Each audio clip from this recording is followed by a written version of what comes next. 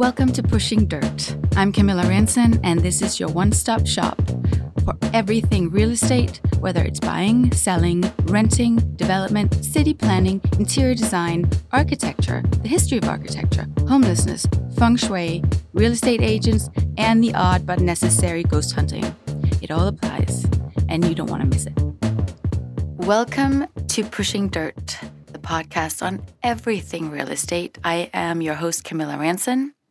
And today I have a very interesting guest, somebody that I've been wanting to talk to for quite a while. His name is Dag Elias, as how I would say it in Swedish. How do you say it here? Well, Dag is kind of what it ended up being, and I'm cool with that. Dag. Okay, so that's what I'm going to call you because we're not going to go into any Scandinavian languages here today. Thank you for coming and welcome. Thank you. Nice to be here. It's really nice to have you. And also now that, because I met you on, I believe I was seeing a house with my friend Susie and her stepdaughter at the time. And she was looking for a house, and that's how we started talking and everything. And I think it was in the Studio City Hills. Very beautiful. I think it was like an infinity pool, the whole thing. Yeah, I remember meeting you and Susie. Yeah. It was really good energy. I remember that we had fun. Oh my God, it was so much fun, and that house was amazing. And we were just we were stoned on good real estate at that point. You know, we were just oh me. My God, this is just I wasn't, so insane. No, we were not stoned, but just on real estate, we were literally this is so amazing. Yeah. And then we had to go and see others after that, and it was kind of a bummer. So okay, so you are from Sweden. Yes. Yes, from the south of Sweden. West Coast, Gothenburg. Gothenburg. And you came out here when you were how old? Oh, I was in my early 20s. The road here, so to speak, I was a musician in Sweden. I was in the heavy metal, new wave of British heavy metal. So I started touring when I was, I think, 15. And you had a band? Yeah, yes. And then we kind of toured around England and Scotland, Wales a lot, and Europe in general. And it was just in the early stages when the whole new metal thing happened. So it was just very true and organic as far as meeting people. And, I remember, coming to Scotland to the Loch Ness Lake, and, oh my God. And, when we were walking around in Inverness up there, I mean, people come up to you across the street, straight up to you and say, "Who are you?" What do you mean? Yeah, so it was, and I'm vibe with that because I'm very direct myself, and I love interaction with people that I don't know because I'm always out for new experiences and meeting new souls, and so that was just before the media craze and the stereotyping, and when everything just became this conceptualized spider web of selling yourself and products and stuff. Right. So everything was you got invited to people's homes, and you got a chance to I'm very sensitive to people's energies, and I can walk into a home and I can feel this is a happy home, or there's something that's not right here. Yeah, I'm the same way. And we've had a couple of guests on here that talk about that. I mean, the vibe is both with people and homes, it's palpable, So you came out and music was your thing. And so how did you get into real estate? Because I've noticed that a lot of people who are creatives tend to go towards real estate, which is also not, because a creative career is not always the safest, you're not always going to walk home with a paycheck. And so I feel like real estate is very similar, it's, often you're more safe, but not always, and it has that creative vibe to it as well, that you're always dealing with a new personality, a new house, a new way of doing things, a client that wants things done a certain way that you I think there's so much of that, and I've talked about it before, but I feel it more and more more than ever, that as as clients, and now I'm also just talking about myself, as we become savvier to everything that's around, it's almost like I'm realizing there's so much more to know. It's like I think I know everything, and I'm like, I've done this before and blah, blah, blah. But there's so much more to know. And I think that's where the creativity comes in with homes, and especially in LA. Yeah, you're going to have to, it's very important to kind of interpret what's going on. I think my strength is although I started being a musician when I was 15 professionally, I also started my business ventures. I was selling cars when I was 15 years old. And I used to go down to the local magazine, when they print the morning newspaper, and it was just like me and the gypsies at the time that were doing cars, and we used to grab the paper. It was all warm, like 11 o'clock at night, and then we used to call clients, say, "Hey, I'm sorry, I'm calling you late, but I'm moving tomorrow, so can I come and see the car?" And they're like, "Oh, okay then," because I was so adamant about it.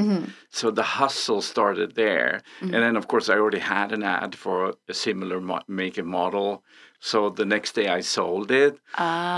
So, because I quit school when I was 14, so I had to I was really always close to the street and how to hustle without, I was always smart enough to stay away from the illegal stuff because I grew up in the suburbs, and the friends of mine that kind of took that road. I remember them coming up to tell me and saying, "You don't belong here. Just don't go down this road. Right. That's not for you." And so music was my kind of savior thing to kind of have something to do. But back then, I mean, it was just all about, it was fun.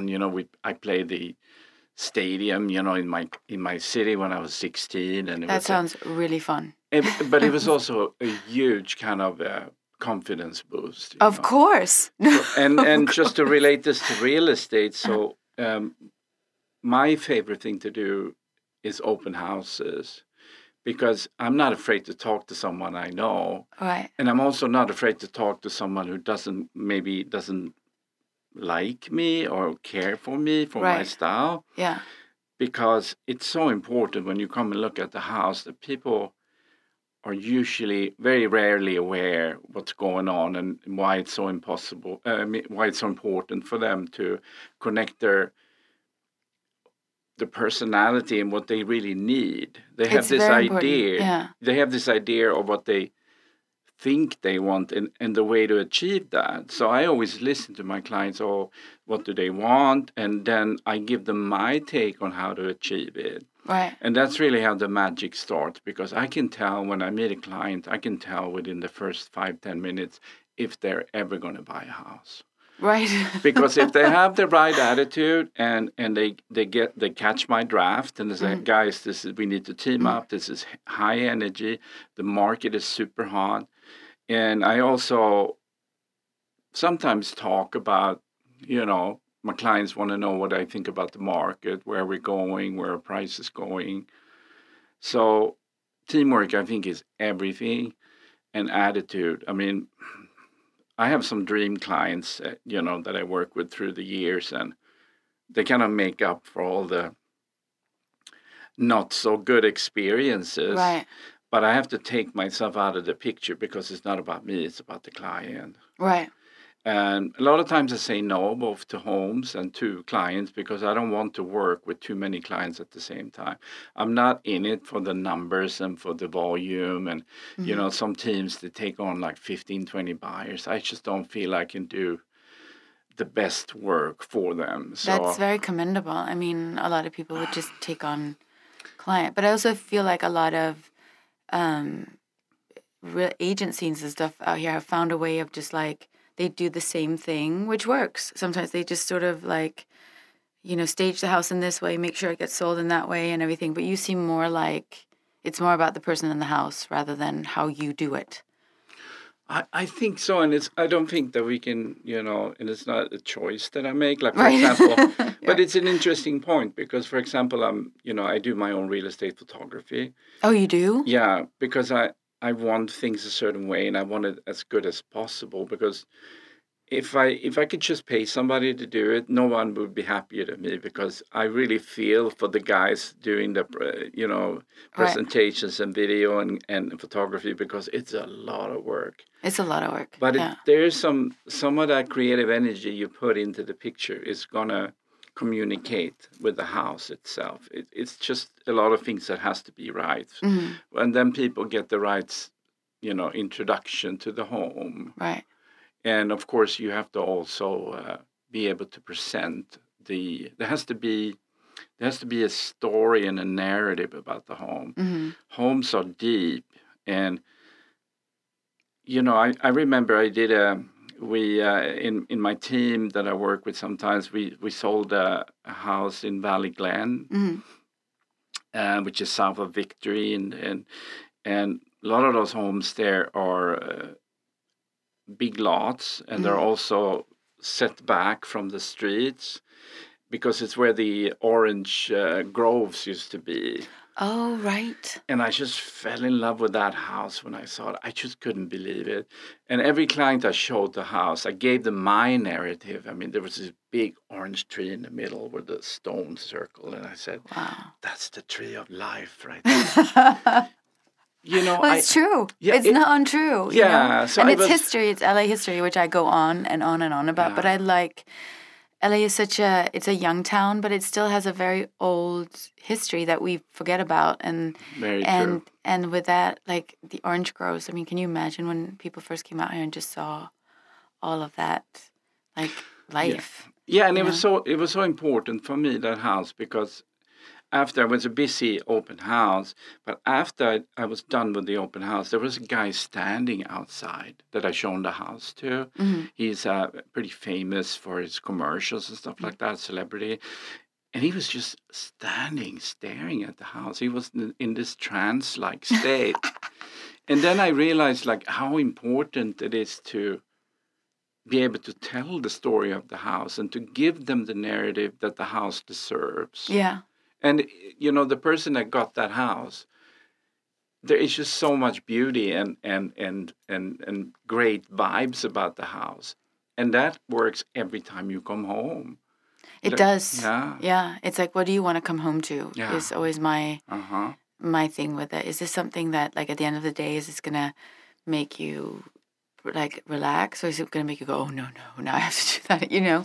It's you have to remember that this is gonna be an everyday thing. I mean, that's why I always like feel like it's like matchmaking, because it's like this thing, whatever you're looking at might seem exciting and everything right now, but is this something you're going to want to look at every day? Yeah. And houses are like that, and they invite you in like that, or they don't. So are you mostly in the Valley, or are you sort of all over LA whenever you All over find something? LA, Studio City. I just recently sold one, Lake Hollywood. So Oh, I'm amazing. I'm all over, whatever. And to be honest, it sounds a little cheesy, but I put the same effort in and enjoy the experience in a $4 million home that I do in a $300,000 condo. Yeah, It's really absolutely. all about making the client feel like, wow, they're off to a good start with their life, or Right. something like that. Yeah. And it's a good match. That's Yeah. really what I care about. It's nice to make money too, but Uh-huh. I feel like the client's experience, it's really the most rewarding. What do you think in terms of,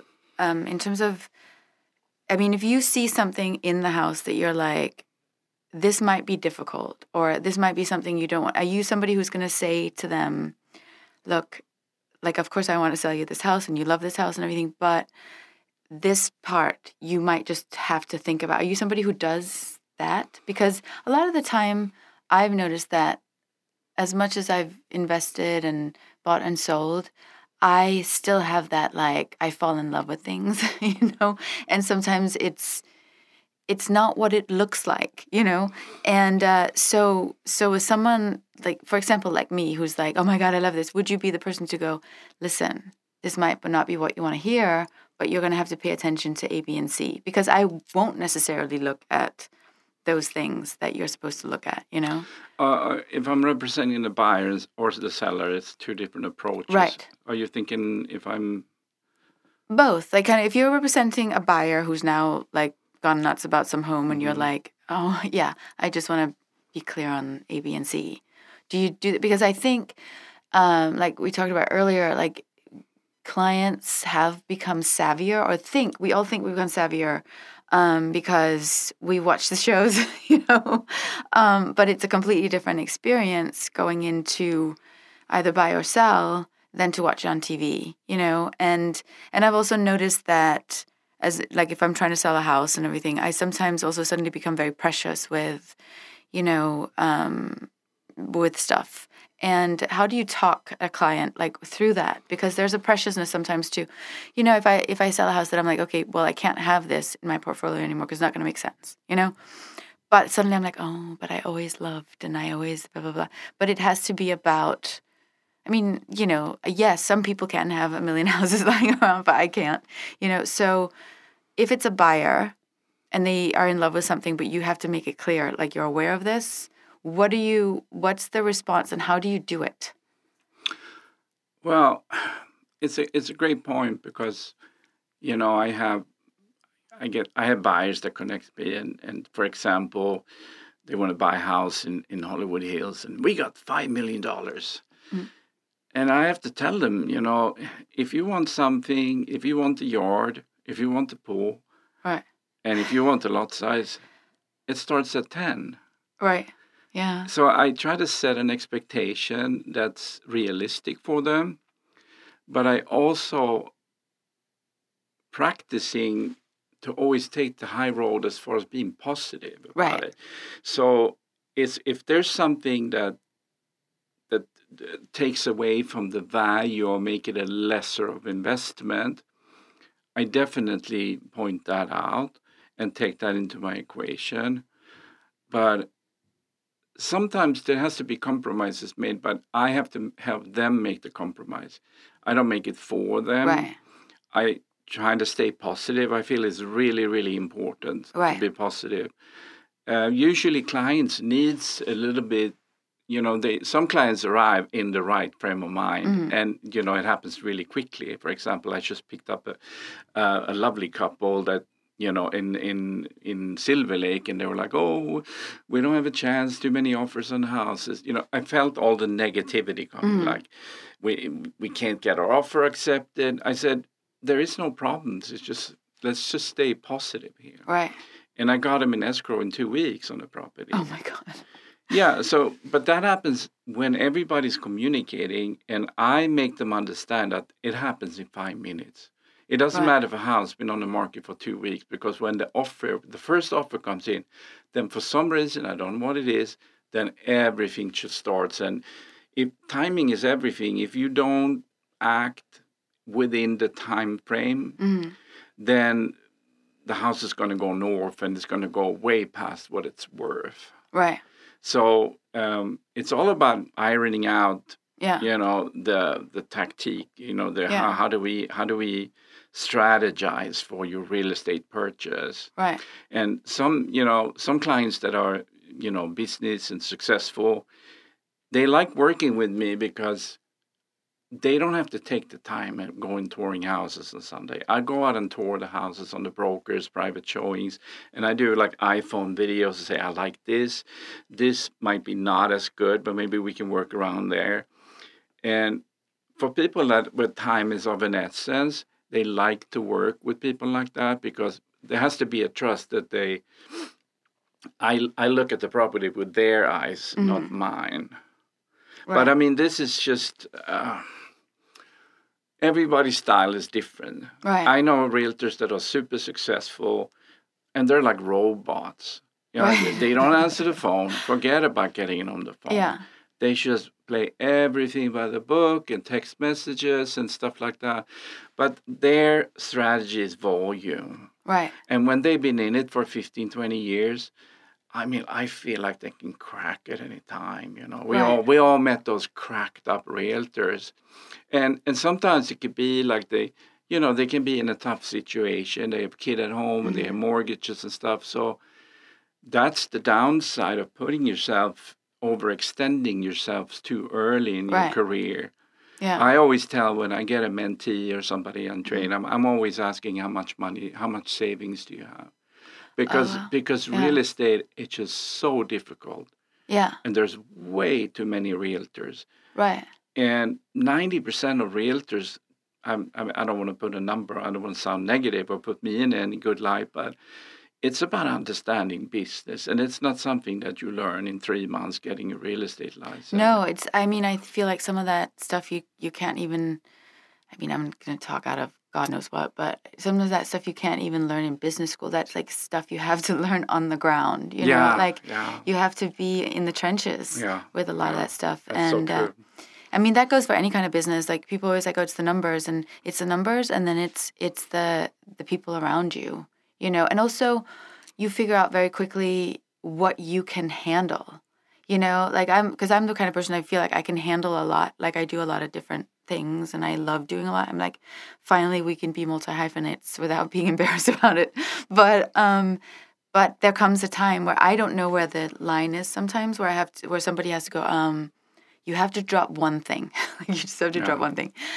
So I think it's very important that, you know, you understand that when you're coming in. And also the media at the moment, because we have a hot market in California, make it seem like it's easy to be a realtor. Like you just, you know, open up a house and there it is, you know? And it's really, there's so many factors that play into a house where we talk about it as investments. And of course, you know, when you put that much money down and, you know, claim to you're going to put more down every month, it is an investment, but it's also, for most people, a home. So I'm always like, well, sure, this might appreciate more or it might depreciate or whatever, but it's your home. Like those are two different things. Like if something is purely investment, you got to put a different hat on, you know? But if something is, I'm going to live here and have a good time, I don't care. Yes, it might, you know, go up next year and then down and then up, then it doesn't matter, you know? It's rare that you find people who sort of talk you through all of that.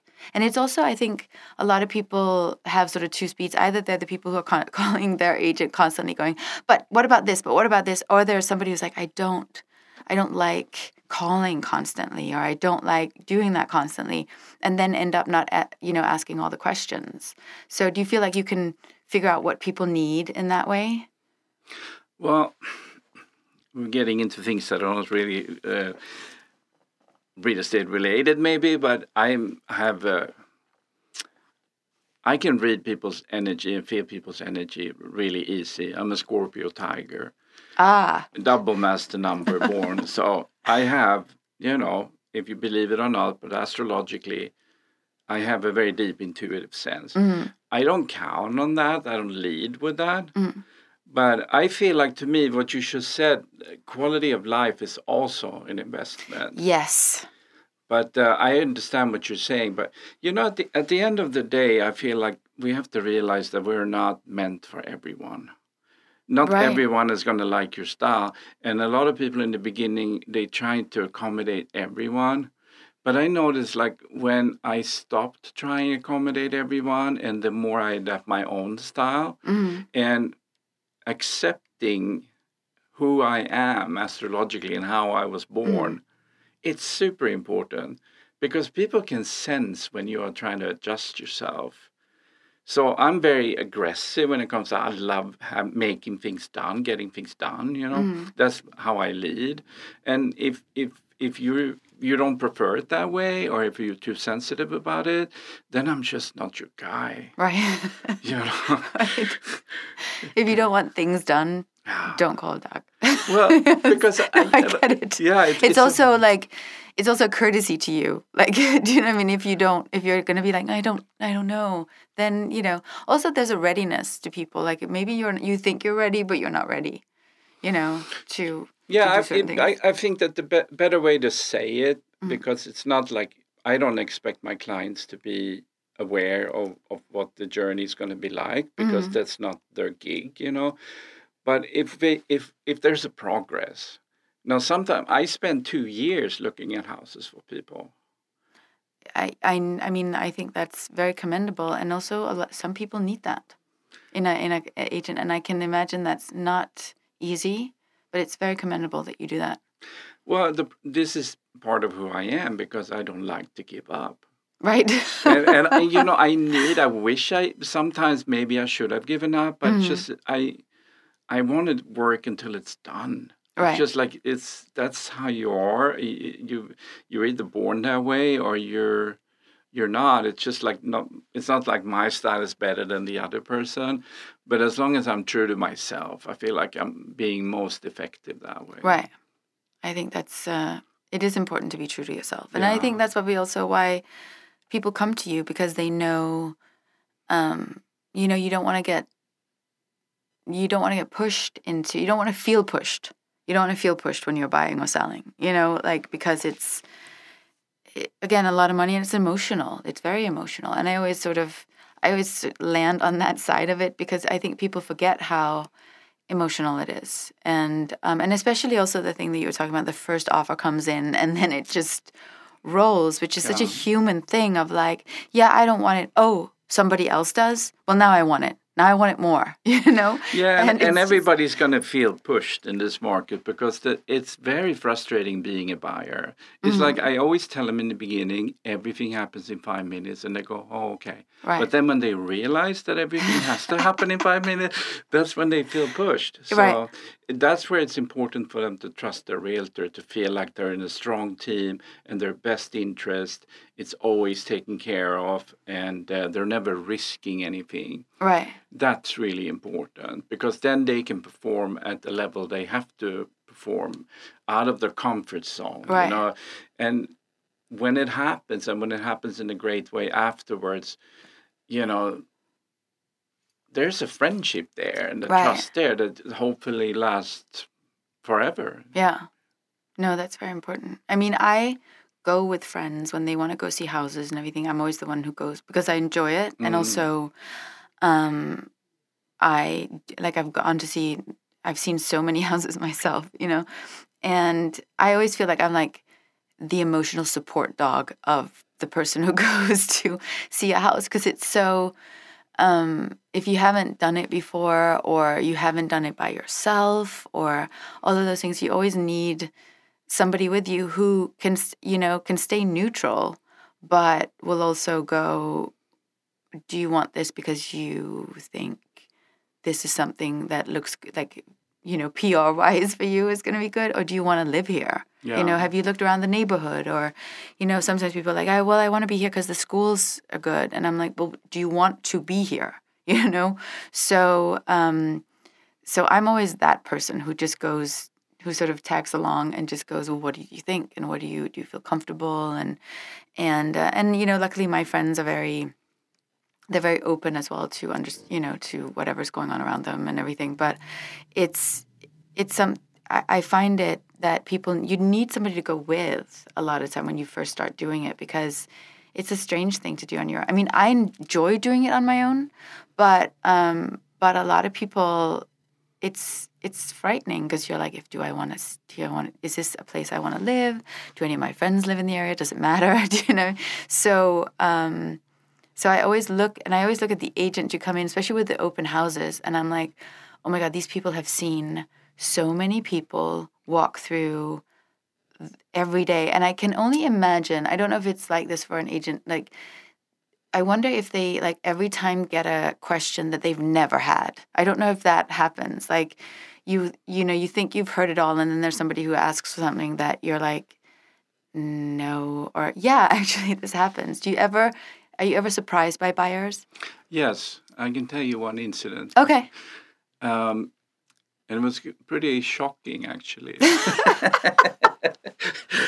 So I had this wonderful young couple come in, and they say, yeah, we're looking for a house in this area because we want an extra bedroom also, because we want my mother, who's getting older, is going to come stay with us. Mm-hmm. So I asked him, so how old is your mother? And he said 47. That was a little shocking to me. Like, oh, okay. Yeah. She needs help now. But as far as Yeah. as far as open houses, there's a few things that I kind of react over.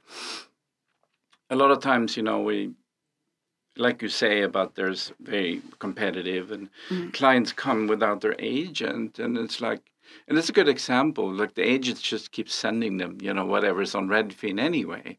Right. That they and then they don't take the time to go with the agent, and the agent doesn't take the time to go with the client. So, and to revert back to what you were saying about taking care and feeling the experience and being a guide and a leader. So what's the point of them having an agent that doesn't go with them and give them that experience? So and it's just, as you say, I think a lot of times people get frustrated because they go by themselves on the open house days, and all they see is other people panicking around them. Right. And I feel like the agent needs to. I mean, of course, there's instances where you have to be dynamic, but that's why I don't want to work with too many clients at the same time, because I feel like this cattle call kind of situation. It doesn't work. Yeah. I think the worst example was in La Crescenta. I sold a house a couple of years ago, a year and a half ago.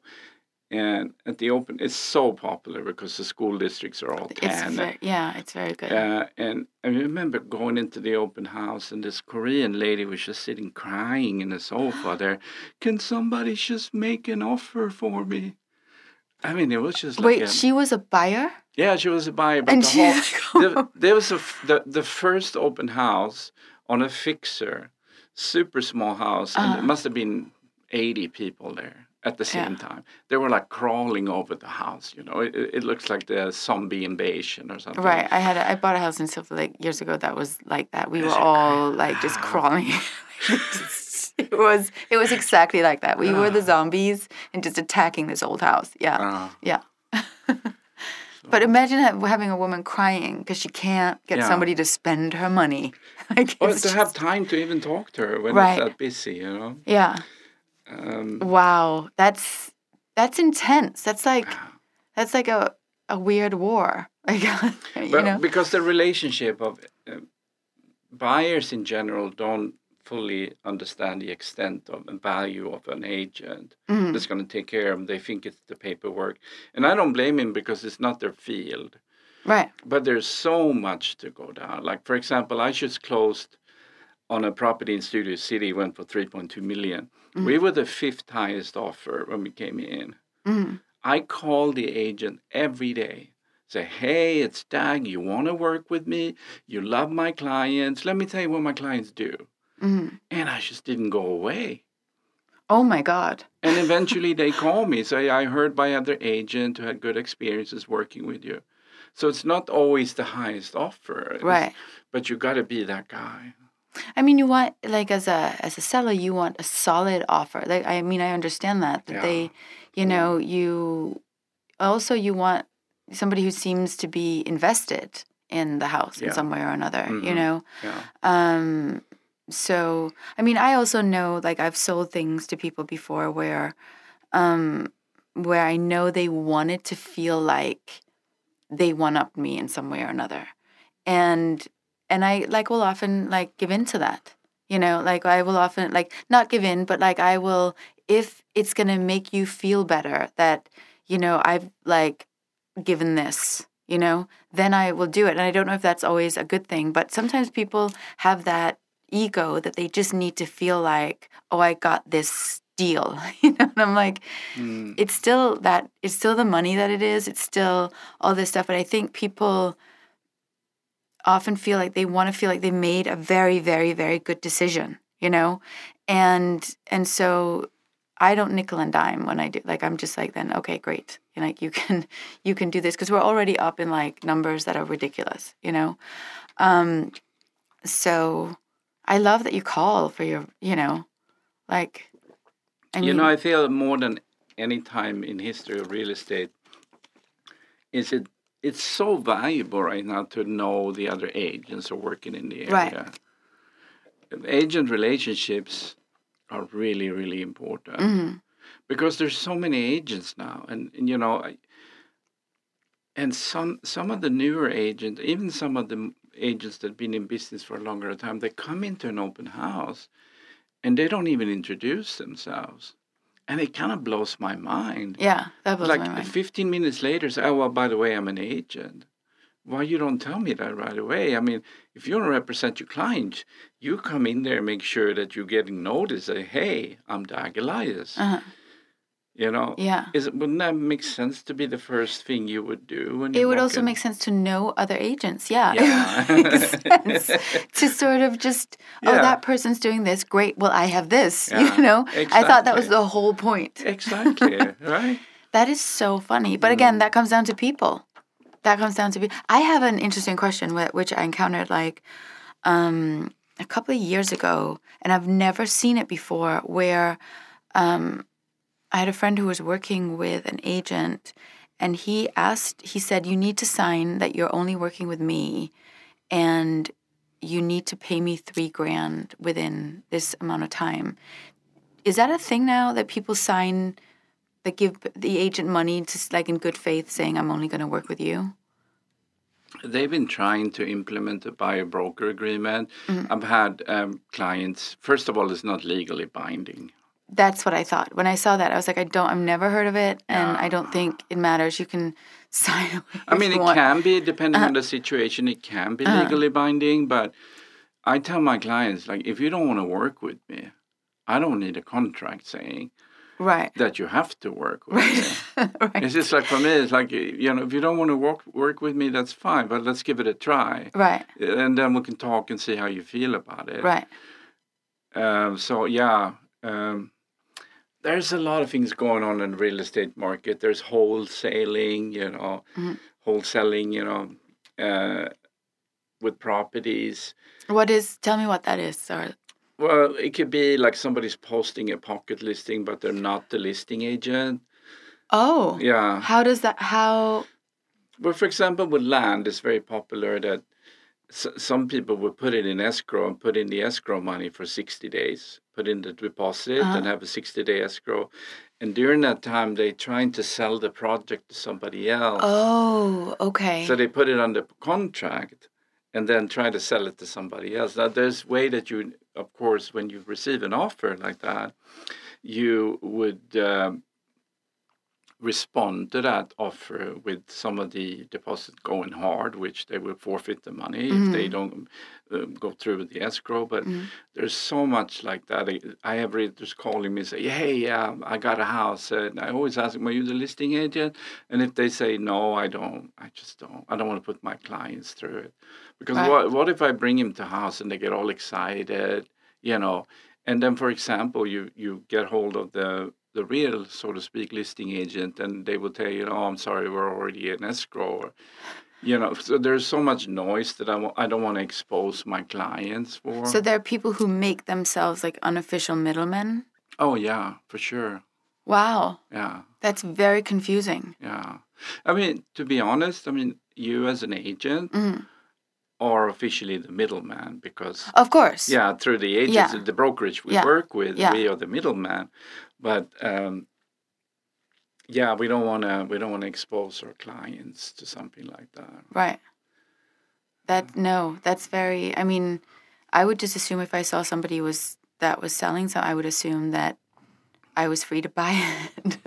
That, you know. Yeah, there's people in this town that loses a lot of money every week here. Right. On deals going south and you know, dishonesty. And right. It's... what do you think there's more of? Like dishonesty, or like full-on dishonesty, or just just a lack of information being, you know, like told to the buyer, or, you know? Well, it's a good point, because I feel like if you are licensed with something, you should know what you're doing. And if that's a very good point. And if you don't know what you're doing, that you have to have, you know, you have to refer to somebody who knows what they're doing. Right. Because otherwise, the dishonesty is on you. Right. Because you're risking the client's funds in something like that. Yeah. But as far as what's more, I think that, dishonest people rarely see themselves as being dishonest. Yes, I agree. That's very they true. always have Yeah. a way of Yeah. you know. Well, you should have asked, and you're like, I didn't think to ask this. Yeah, and they Yeah. feel like they're entitled to. Yeah. And that goes all over the city in so many different ways. I mean, withholding information, like we can all discuss if that's just a thing or if that's full on lying. Like Withholding information that's material to the property is illegal. really Yeah. interesting. You lose your license and you can get sued and you can go to jail. Wow. Yeah. That's the reality of it. A lot of realtors don't put too much, value on that until they get sued. Right. Yeah. So are there instances where a buyer hasn't disclosed something that they just, and then the poor realtor, because it could also be that, like You mean the seller hasn't oh disclosed yeah, something? the seller, that's what I mean. Like, thank you. Hasn't disclosed something, and the poor realtor is just like, now I'm in trouble, because But there is no poor realtors. That's the thing. you heard it here first. Yeah, but I know what you mean. But I'm very, very, very paranoid about everything. Yes. Yeah. I just learned to be like that because I don't want to look my client in the face and see Say, them losing whoops. funds. Yeah. Yeah, but again, I mean, any material facts about the property has to be disclosed by the seller. If they don't know it, it's a different story. Right. And it falls on the buyer to do their diligence with Right. their client. Right. But yeah, I mean, it happens almost every week here in the city. Wow. Lawsuits going back and forth, Right. deals falling apart. And, Yeah. And, that's why I tell my mentees that I have that do not do it over the phone. Communicate the Right. material facts over email because Yeah. otherwise you don't have. No, I'm very like that. I mean, Yeah. I've been in entertainment for so long that Yeah. everything, I'm like, can you put that in? Do you mind sending that in an email? Do you know what I mean? Because, and I make it clear to people. It's not like I'm like, haha, Yeah. put that in an email. And I'm like, I just need that in an email so we're both clear on what you're saying. Yeah. You know? And there's two ways to learn that lesson. You either Yeah. you either implement it at an early stage and it's non-negotiable, Right. or you learn it the hard way, which Right. is brutal. I mean, I've had like, especially with it when it comes to writing and screenwriting, where somebody's like, "Well, that's mine," or I was part of this, and inevitably somewhere they've always written an email that says something that's the exact opposite of what they're saying now. Yeah. And that's why I'm always like, let's all be clear, and it also teaches you to be very clear in your communication of like, so this is. I mean, I love it for personal reasons as well. I'm like, so we don't get, this is a way to not have a fight. Well, it keeps the honest people honest. Yeah, no, it definitely does. Like and I've noticed it with, friends that I've worked with. If we've been honest from the top and just said, this goes to you, this goes to you, this goes to you, should this ever happen, then there's never an issue. When you suddenly realize, oh, this is something, and people start scrambling, even before there's money on the table or anything. Everyone's like, but I think I need more, but I think. And so that's something I've learned from day one. And it's always been, when you wait to put it in writing, it's going to get really weird. Yeah. And I'm glad that you teach people that, because it is, I mean, it's legally binding, whether it's, I believe it's an email and also a text. I believe that's legally, I'm not sure. I'm not a lawyer, but I feel like that might be true. Yeah. And to be honest, it's something I have to teach myself and keep in mind myself, because I'm a telephone person. Right. I'm one of the few people left in the whole city that likes to actually talk in the telephone. Right. Yeah. So, I have to remind myself on certain issues, especially with complicated escrows.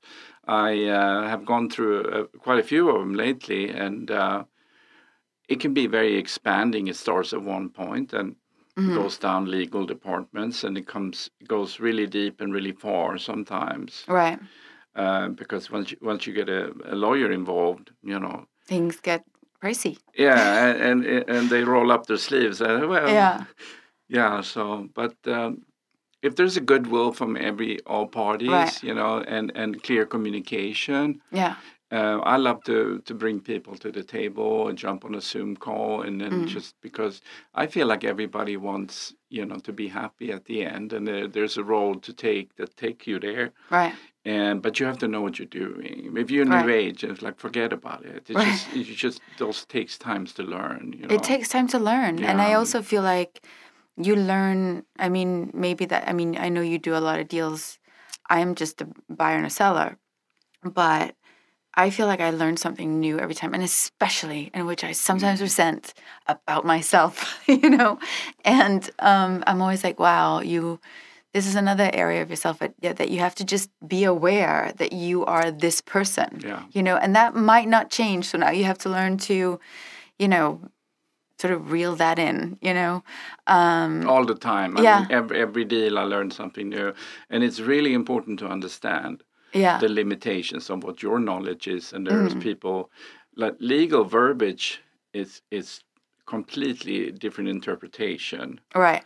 So, but I definitely, I learned something. Sometimes I learn my most valuable lesson is to not take it forward, have the agent seek, the client seek legal counseling. Right. Because I'm not only representing myself, I'm representing my brokerage, Corker and Global, too. Right, yeah. So I have to always keep that in the highest regard. Right. I mean, I always think when something like that happens, it is often like human error or, something. And when lawyers get involved, people get very clear. Is also like the minute that first letter is sent out, suddenly people are very clear on what's going on, and that I do appreciate by lawyers. I really like the minute everybody gets clear on what's going on, unless you're, in the mood to be in litigation or do you know what I mean? Like, I don't know who's in the mood for it, but I do know there are people who enjoy it, So I have a question about where do you think the future of real estate, what is it now? Like, we're in a hot market. We're all excited. I personally don't think it's a bubble, but you tell me. Well, I mean, it's going to be a reflection of what's going on with the economy. Mm-hmm. We are hitting uncharted territory right now. Mm-hmm. I mean, we have never seen a situation where the Feds are just continuing printing money. The inflation is already up. Real numbers about 15%. Wow. And rents are up in this town about 10%, right? That's it. Yeah. So I think what's happening in real estate right now is that the bottom part of the real estate is moving up to the medium part. Like, for example, you could buy a house for 600,000. Now that house is 800,000. Absolutely. But the middle part is kind of staying the same. It's going up and down, but a small percentage. And the high-end market is just kind of breathing right now. Right. But what I feel like, and I agree with what you're saying about the bubble, I do not think it's a bubble. I think, when people when the stock markets, with the prediction of, I mean, I'm not a financial expert, but it seems like the stock market is very oversold and it's going to have a big correction. Mm-hmm. What's going to happen then is people's going to go into hard equity, real estate, gold, silver. I agree. I'm not a fan of crypto because the volatility. I don't quite. I mean, I read as much as I can, and I'm still like, huh, So that's why I don't, really. I mean, I think it's. If you have it, put a little bit in there, but I don't. I also have noticed a lot of, actually, I don't know if you're into these things, but I know there's a lot of apps where you can invest in real estate as you put in a tiny part of money and then suddenly you're part of a real estate, building real estate or something somewhere. And I thought I saw it the other day and I was like, that makes sense in terms of if you have a portfolio, you want to, just diversify it. And what do you think of those apps where you're putting in some money to help buy here and there? I feel like we're going to have, a correction. And I think a lot of companies, I don't know if we're going to have a stock market crash, but we could. Mm-hmm. And anything you have in stock, it's like gold and silver. Mm-hmm. If you own physical gold and silver, right, it's much better than to have a stock that represents gold and silver. Right. And with real estate, I just feel like it's so easy to get a loan right now. I Right. mean, it's never been easier. Mm-hmm. The whole October, everybody's going, oh, interest rates going up. No, interest rates going to go down in December. Right. Because there's so much funds sitting, waiting to be distributed Oh my God. that they have to lower the interest rate and try to squeeze the last drops out of the retail. Right. Both Of course, retail yeah. investment. That's why they're controlling the stock market. They're pulling people in to buy those Tesla stocks. Right. Because retail it's the same as real estate. A lot of first-time new home buyers and stuff like that. I feel there's really no need to outsmart yourself as far as buying real estate. You have to do it, and the reason you have to do it is because, like you said, first of all, I think in 10 years real estate is going to double value, easily, minimum double. Right. But people don't realize that the rents are going to double too. They are. I look because and also because of with all the short-term rental stuff that we have here, that's a mess, in terms of how it's done in LA. It should just be done. There's so much going on that we can't curb people's ability to make money, and but I was just looking at like how people are spending money, and I think real estate is for me, I'm not a great stock investor. Like I have to have people help me with that. Yeah. But I know real estate, and that I've always been like, that's where I invest because it's not going to go anywhere. Sure, if you're sitting on it, it's not like you're making a ton of money, like if you're, on the stock market and it's going well, but it's also not going to suddenly disappear. It's always going to be there, like I remember some years ago, because my family has been in Spain here and there. I mean, I want to say investing in real estate, but that's not what they did. They bought houses and enjoyed living in them,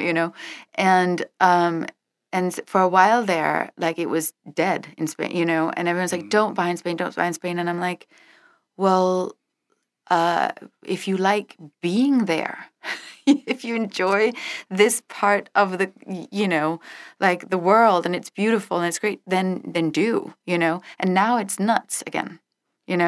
So that's why I love investing in real estate. That's why I love talking about it, because it's a tangible thing that, and as we always say, they're not making any more earth.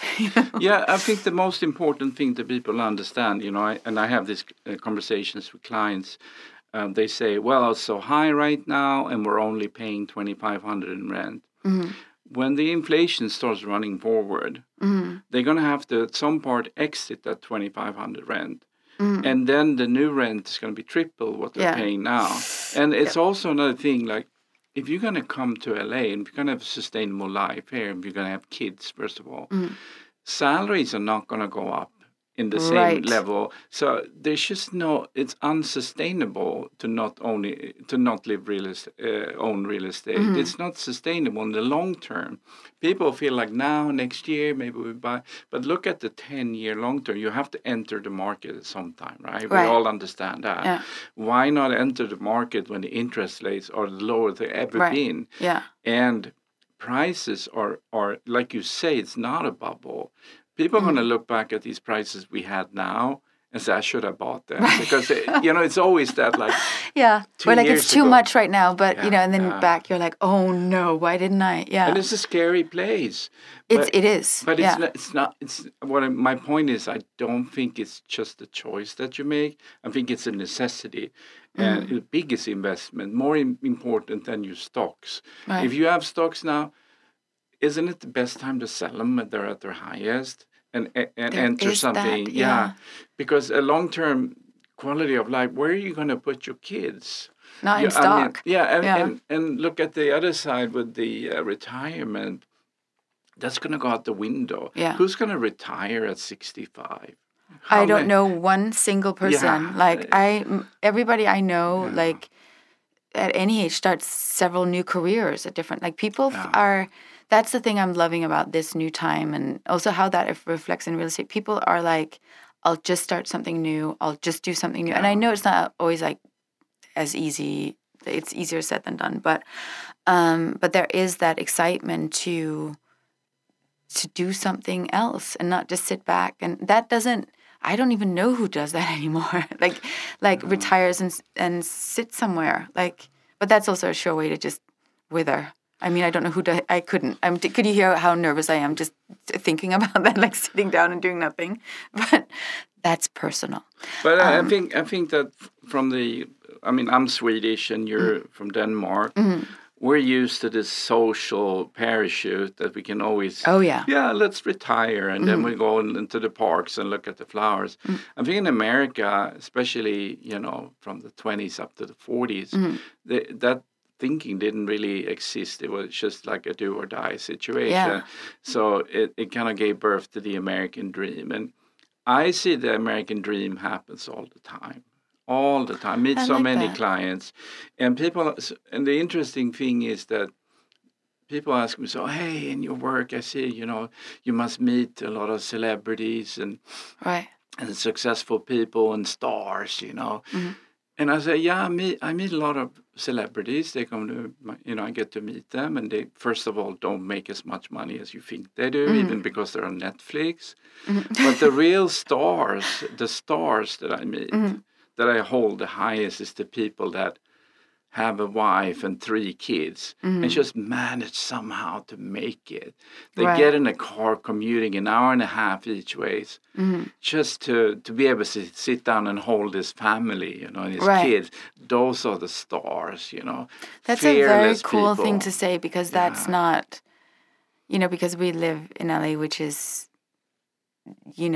where being single is definitely glorified in a lot of ways, of doing it all on your own. And I like the idea that, the whole family, bringing your family, giving them a roof over their head and a beautiful environment, is really nice. And it is doable, like you said. It's like if you can get in there. I mean, I know it's not doable for everyone. I know the LA market is psychotic and crazy. It's the Wild West, we never know what's going to happen, but from what you just said, I hope people really listen to what you said about like just how you move forward, get into real estate, the interest rates are not going to go, all of that. So you think December and January are going to be good times to buy and sell?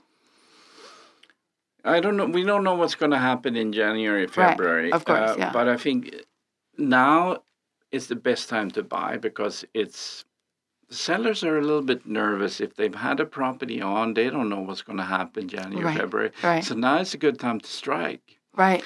Now the price can be still a good investment. So, and it's a little bit less action on the market in the holiday time. So I think in general between Thanksgiving and Christmas, it's the preferred time to buy a house. Yeah, I think it's a good time. If you have an action strategy, because that's everything right now. You got to be right there when it happens. That's very true. I love what you said about the American dream happens all the time. I think that's just a wonderful, wonderful idea to go into anything with, because we're constantly told how difficult things are, and it's nice to hear, from a Swede. It's really nice because you are you're an Angelino by now, but you also have the outside perspective of coming from somewhere else entirely that works so different. Like it's different, like you said, with the social system that will catch us and everything. Yeah. It's certainly not like that here, I think culturally we're so different. I mean, coming to America, being Swedish or Danish, it's just such a completely different culture. It's such a different, I came out here very young as well, so I have sort of grown up in that, but and by myself, so it's my own version of everything, but it is a different, and I get it when people visit me or I go home and we talk about stuff and I'm like, I forget how well people are taken care of in Scandinavia, and certainly also during the quarantine in Denmark, it was like people made a lot of money. Everyone was just saved, and that's an incredible thing. And out here it's a different story, and I'm always impressed when people really make it out here and do it, and like you said, be the man or the woman who takes care of their family and everything. That's real. That's a real star, And it's tougher than ever. It's tougher than ever, yeah. how can they sleep every night? Right. I don't know. But I don't know. America has so much to teach you as far as. Yes. But you just have to have the right examples. Yeah. It's That's not, a very it's not, good point. Yeah. That's a very have the right examples. And know what the right examples are. That takes a while to figure out, but you can figure it out. Oh yeah, I mean it's brutal. I mean we all hit our heads, Oh, yeah. or this and that. But I think as far as business, to become successful in business, to understand how money works and moves, but it's also about having the right attitude and understand your shortcomings. I have a book that is one of my favorite books that I study. I don't just read it, because reading something has no direct value. It's only an intellectual Right. valuation. Oh yeah, I get that. But if you have a book that you can study and implement, Right. and you realize that it makes a difference. But sometimes, to be successful, it's just a couple of attitude change that needs to be made, and then the energy just opens and flows forward, and everything comes to you. Right. You don't have to go after it. You see, that's. What book is that? Are you going to share? I'm not going to tell you. Oh my God. Oh my God. I will get it out of him. No, I'm kidding. I'm kidding. The interesting thing with this book, I'm going to tell you about the book, but I've given it to so many of my friends. Say, hey, don't worry. Follow this book and you will be successful. But they don't follow the book. Right. So I see myself being the same way about other people recommended me books. And Right. Oh, yeah, I get it. Right. No, the book was written in 1910 by somebody called Wallace D. Wattles. It's called The Science of Getting Rich. It's a super cheesy title, but there's a reason why you choose a title like that. Because it's true that the science of it. It's very true, but it's almost magical in the in if you read the undertones of it. And if you take the clothes off and you just see what fundamentals are there. He was actually excommunicated from his church for heresy after writing the book. God. Yeah. Oh my God. So then it's unconventional, but I highly recommend people reading it and implementing it, because for me it's just. I've only heard about like Napoleon Hill and stuff. I haven't heard this. Yeah. 1910. So. The Science of Getting Rich was the inspiration by the movie, the movie The Secret. Yeah.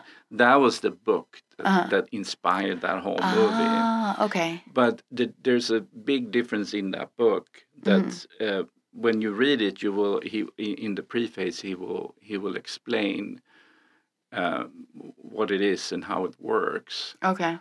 So the reason I'm saying that, because if I can help somebody be successful or happy or whatever, I always put it out there. You know, I know most people are not gonna take it, but some people might. And it might be a difference to somebody's life. And also coming from a Scandinavian, then it's like, because we're not like that. Yeah, we are not like that. Exactly.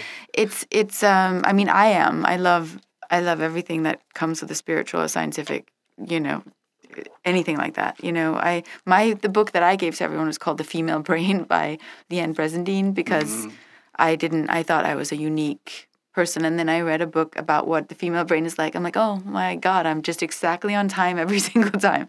But I love The Science of Getting Rich, which has that, like, it has that intersection of science and spirituality. It sounds like. I don't know. I will read it. So. It's an interesting point. I mean, spirituality to me. I have an Indian guru, Paramahansa Yogananda. I know it is. Yeah, I'm a Kriya Bhan and a disciple of his. But it has so many dangers. The spiritual path is just so dangerous, because there's guilt, there's fear, and it's just so important to own yourself. And to see that you are the universe that you are looking for. It's already in you. Yeah. So the spiritual path, oh my God, that's just so difficult to thread. That's why it takes so many incarnations Right. to get rid of your fear and to own yourself and Right. to know that you are that special being. Right. That is very hard. And again, coming from a Scandinavian where we're taught we are all the same, you know, like, and we're, you know, like, and which we are, you know, like, we're all created equal, but we're all very different personalities and beings, you know, and that's very interesting that you started out by saying you're a Scorpio tiger. Like, I'm a Taurus, so I'm like a full farm animal. But so I get it's a very interesting thing that you've brought that in, and we've had other people bring this like the spirituality part of it into all of this and the science, because also in LA, that's something that people really appreciate. People appreciate that you're sort of a fully fledged, that you understand all sides of it, that you're not just like buy a house, you know, like that you understand the whole, you know, the whole round, like a well-rounded being, you know? Yeah, I think with real estate, I think I have to be very careful because I have to lead with who they are. I can't lead with who I am. Right. So it's their journey. I'm just a guide for them, so I have to take myself out of the equation. But I do agree that understanding the clients, the more you understand them, the easier it is to kind of steer them in the right direction. Right. Like you're saying. Yeah.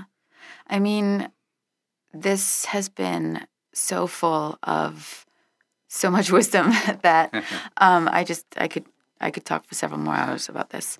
But thank you so much for coming.